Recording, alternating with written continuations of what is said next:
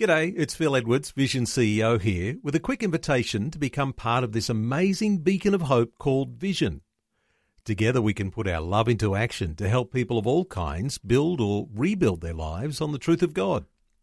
Please consider the part you can play during our upcoming Visionathon appeal, remembering that it's your support that makes Vision possible, including this podcast.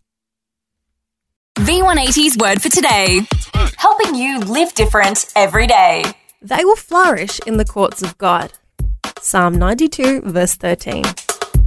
Inside you, there's a battle between your flourishing self, the person you were created to be, and your languishing self.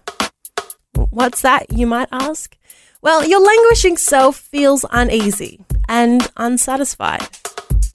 You're drawn to the bad habits like mindlessly watching TV, drinking too much, misusing sex, or excessive spending. Things that are designed to temporarily numb pain. Your thoughts automatically drift in the direction of fear and anger.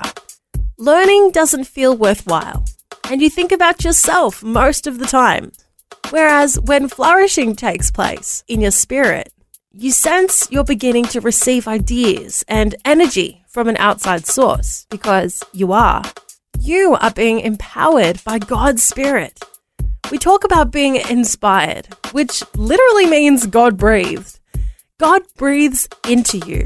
You come alive and you feel like you have a purpose for living.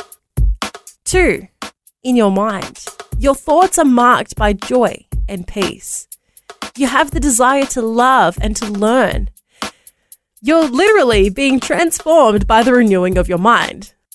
And 3, in your time, you wake each day with a sense of excitement, and you realize that you're never too young to flourish. Mozart was composing brilliant music when he was only 5 years old. Even Paul told Timothy, "Don't let anyone look down on you because you are young."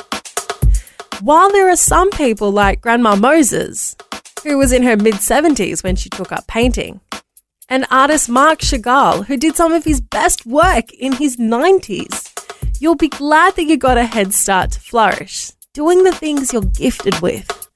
Now, it can be pretty humbling to acknowledge that you can't be anything that you want. But once you accept that and seek to maximize what God has created you to be, you can start flourishing. The word for today, as featured in V180 magazine.